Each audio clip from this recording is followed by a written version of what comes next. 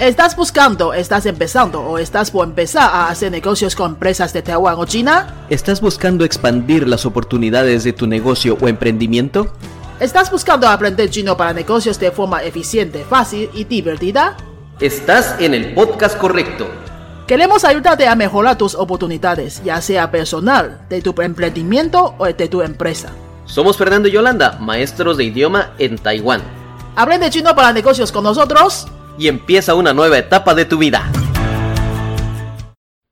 Hola, yo soy Fernando, bienvenidos a un episodio más de Chino para Negocios. Esta vez vamos a hablar sobre una anécdota. Sí, es una anécdota, algo que me pasó a mí cuando yo estaba trabajando en una empresa de maquinaria textil. ¿Por qué las empresas taiwanesas, por qué las empresas chinas necesitan siempre y siempre van a necesitar de alguien en Latinoamérica o España, que alguien que les pueda dar información de lo que pasa allí? Por mucho que las empresas actualmente, tanto en China como en Taiwán, se están preparando con gente que habla español, sí, así como lo escuchas. Hay muchos chinos, hay muchos taiwaneses que se están preparando estudiando español. No tienes idea de cuánta gente está estudiando español en estas tierras, en serio. Así que ponte las pilas. Si quieres tener una ventaja competitiva, si quieres tener una oportunidad, pues ya sabes, tienes que estudiar el idioma chino, o sí, si no, a ellos les va a convenir siempre trabajar con alguien de su propio país, de su propia cultura. ¿Por qué? Porque a la hora de negociar, a la hora de platicar, a la hora de planear, para ellos es más fácil hacerlo todo en chino, no necesitan hablar otro idioma. Para ellos va a ser siempre más fácil hablarlo con alguien que entiende su cultura, la cultura de la empresa, la forma de hacer negocios en ese país o en esa región, en esa provincia, la forma de vivir. Para ellos siempre va a ser mucho más conveniente. Pero si te preparas hablando chino y lo llegas a hablar a un nivel decente, poniendo el idioma chino en términos de idiomas europeos ABC, yo te diría con que llegues a un B1, un B2, tendrás suficiente para trabajar y defenderte muy bien. Y créeme, va a ser una ventaja competitiva muy grande que vas a tener. Con un nivel A2, puedes trabajar, sí, puedes trabajar, pero vas a tener que depender bastante también del inglés. Bueno, regresando al punto. Las empresas buscan siempre a alguien en el destino, en el mercado a donde se quieren dirigir. ¿Por qué? Porque todo lo que es la parte interna de la economía, la parte interna de cómo va el mercado, los productos que más se venden, lo que le interesa a la gente, eso por mucho que ellos se preparen, por mucho que ellos investiguen en internet, no lo van a lograr saber, no van a lograr tener ese conocimiento extra, ese sentimiento, ese se dice en inglés, ese feeling, o como se dice en chino, ese kanji, ese instinto que alguien que vive allí. Te pongo un ejemplo. Por ejemplo, yo cuando estaba en esta empresa, hace ya varios años, tocó visitar Brasil. Había una feria, justamente en el mismo mes, habían dos ferias textiles, no voy a mencionar las ferias, pero habían dos ferias en la misma ciudad. Y estaba la decisión de la empresa de a qué feria vamos. Porque las dos, una era más antigua, tenía más nombre, tenía más historia, y ahí iban a ir todas las empresas de aquí de Asia. Por ejemplo, había muchas empresas chinas y taiwanesas que iban a estar ahí. Pero había una feria que no era tan antigua, tenía sí sus años, no era, supuestamente no tenía tanta historia, y sin embargo, todas las empresas europeas de esa maquinaria textil, iban a estar allí presentes. ¿Por qué digo lo de Europa? Porque las maquinarias textiles en ese ramo donde yo estaba trabajando, las empresas más importantes eran de Europa. Bueno, regresando al punto. Estaba la decisión en la empresa de a qué feria vamos.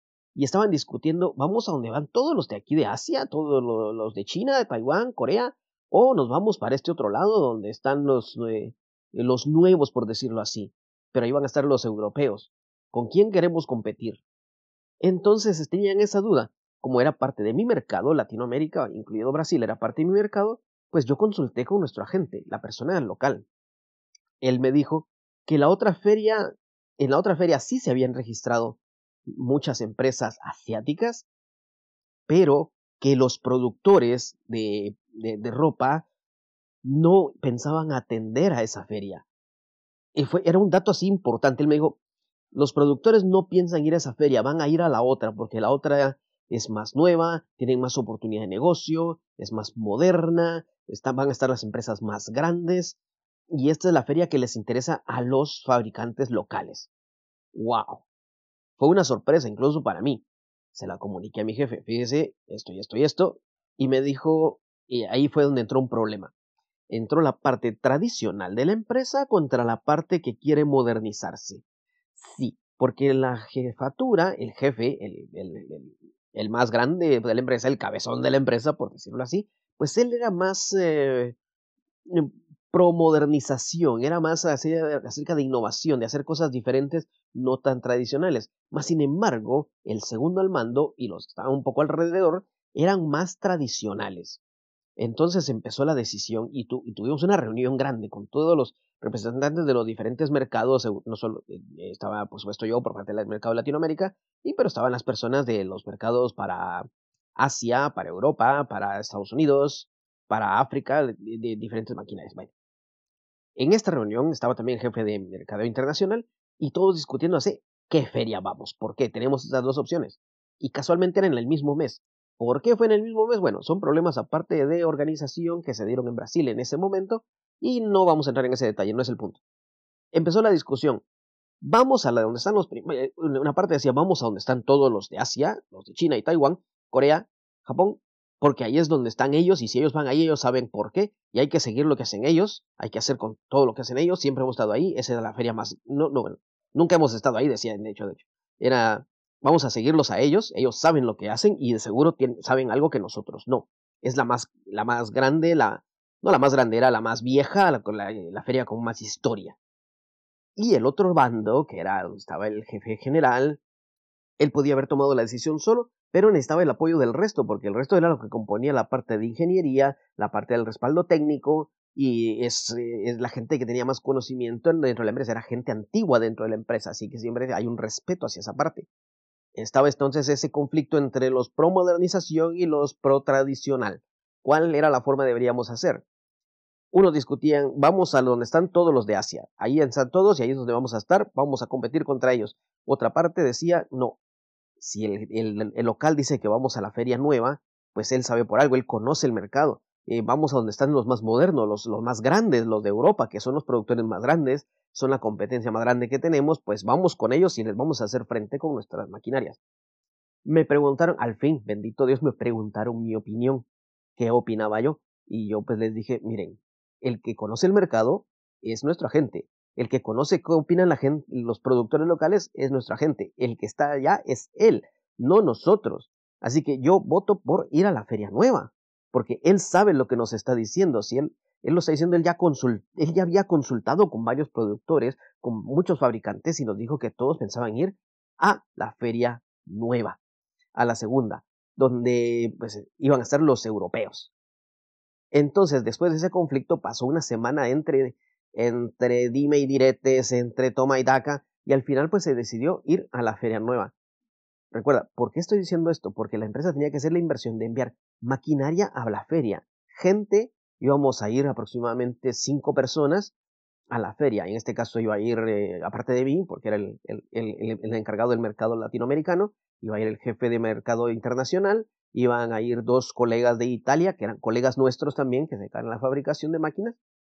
Entonces éramos 4 personas, éramos 4 y tendríamos que ir los 4 para allá. La empresa tenía que cubrir el viaje de 4 personas, hotel de 4 personas, enviar maquinaria para que estuviera ahí y todos los contactos, publicidad y material, pues es adicional que se iba a mandar. También era enviar invitación a los agentes de otros países de Latinoamérica. Por ejemplo, se le envió invitación a las personas de Argentina, a las personas de Perú, de Ecuador, de Colombia, para que llegaran a la feria.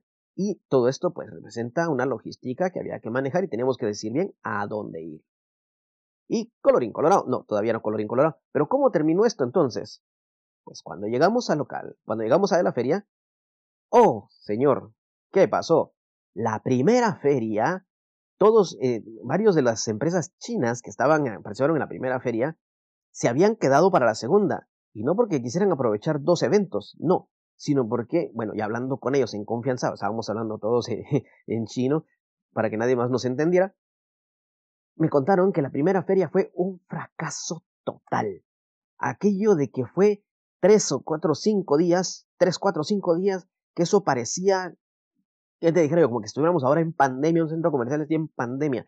No llegó ni un alma a visitar la feria. Estaban solo ellos y nadie más, visitantes muy pocos. Fue un fracaso total de logística, un fracaso total de organización, y las empresas pues se quedaron con las manos vacías o con un gran desglose de logística, de maquinaria, de personas, y para nada.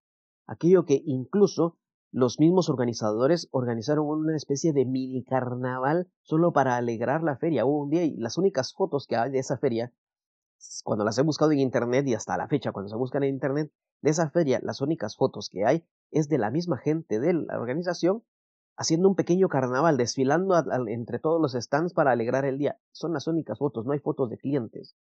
Y eso, te estoy diciendo aquí, me lo dijo el representante de Corea, de una empresa coreana, una chica representante de una empresa china. Y así como lo oyes, en un momento dado estábamos los tres en medio de toda la feria hablando, en este caso ya en inglés, porque el amigo coreano no hablaba chino. Estábamos hablando el representante de Corea, la representante de una empresa china, perdón, el representante de una empresa de Corea, no del país, una empresa de Corea, una empresa de China y mi persona, que era representante de una empresa de Taiwán. Y entre nosotros no había ningún rencor entre países, oigas eso, nada de que política de China, Corea, Taiwán, no. Todos estábamos hablando, conversando, compartiendo cómo nos estaba yendo, una camaradería pues excelente. Entonces ahí ellos me contaron de que ellos se quedaron, pidieron permiso para la empresa para quedarse, pero tuvieron que enviar de regreso toda su maquinaria.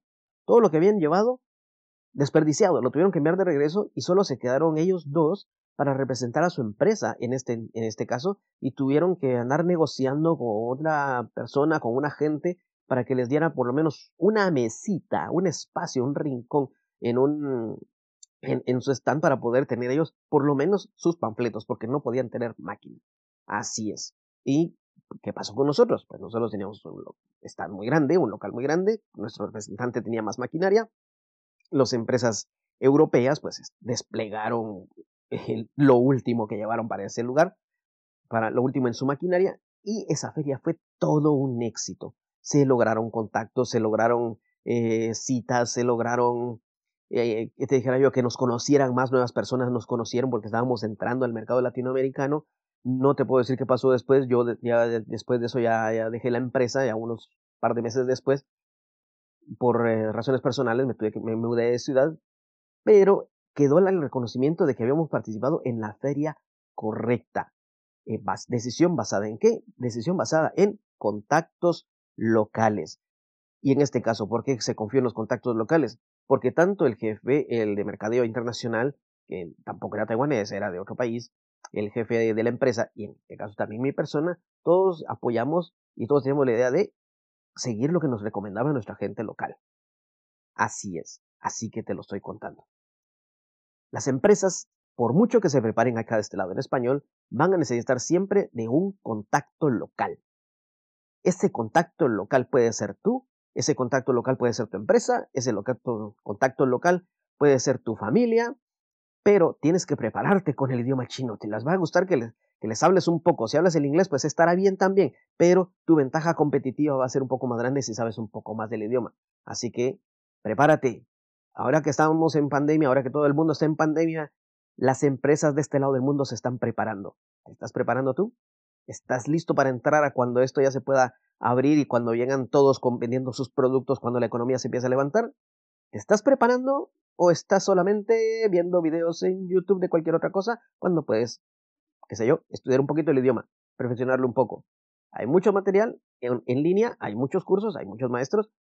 Prepárate, prepárate y prepárate, porque te van a necesitar. De hecho, ya te necesitan, pero tú no lo sabes todavía. Ellos sí. Prepárate. Si te ha parecido interesante este episodio, compártelo con alguien. Si crees que hay una oportunidad para ti, pues prepárate también, compártelo con otra persona que tenga una oportunidad. Si quieren estudiar juntos un idioma, si quieres decirle, mira, fíjate que esas empresas van a buscar a alguien que aprenda chino, ¿por qué no lo estudiamos juntos? Y nos sale más barato. Si somos dos, somos tres, estudia en grupo, contacta una empresa, empieza a prepararte. Comparte este episodio con alguien que crea que le puede interesar. Si tienes alguna sugerencia, alguna idea, alguna pregunta, déjanoslo en los comentarios. Todo esto nos va a ayudar a poder seguir preparando más material de interés y saber qué es lo que necesitas escuchar, aprender o pues que te compartamos también un poco de experiencia. Recuerda, visita nuestra página web Chino para Negocios, Facebook Chino para Negocios, Instagram Chino para Negocios. Convierte a aprender idiomas en tu felicidad. Yo soy Fernando. Adiós. Si te ha gustado este tema, déjanos un comentario, danos 5 estrellas o comparte con tus amigos. Si tienes algún tema que te gustaría que habláramos, déjanos en los comentarios y con mucho gusto podemos hablar sobre ello. Adiós. Adiós.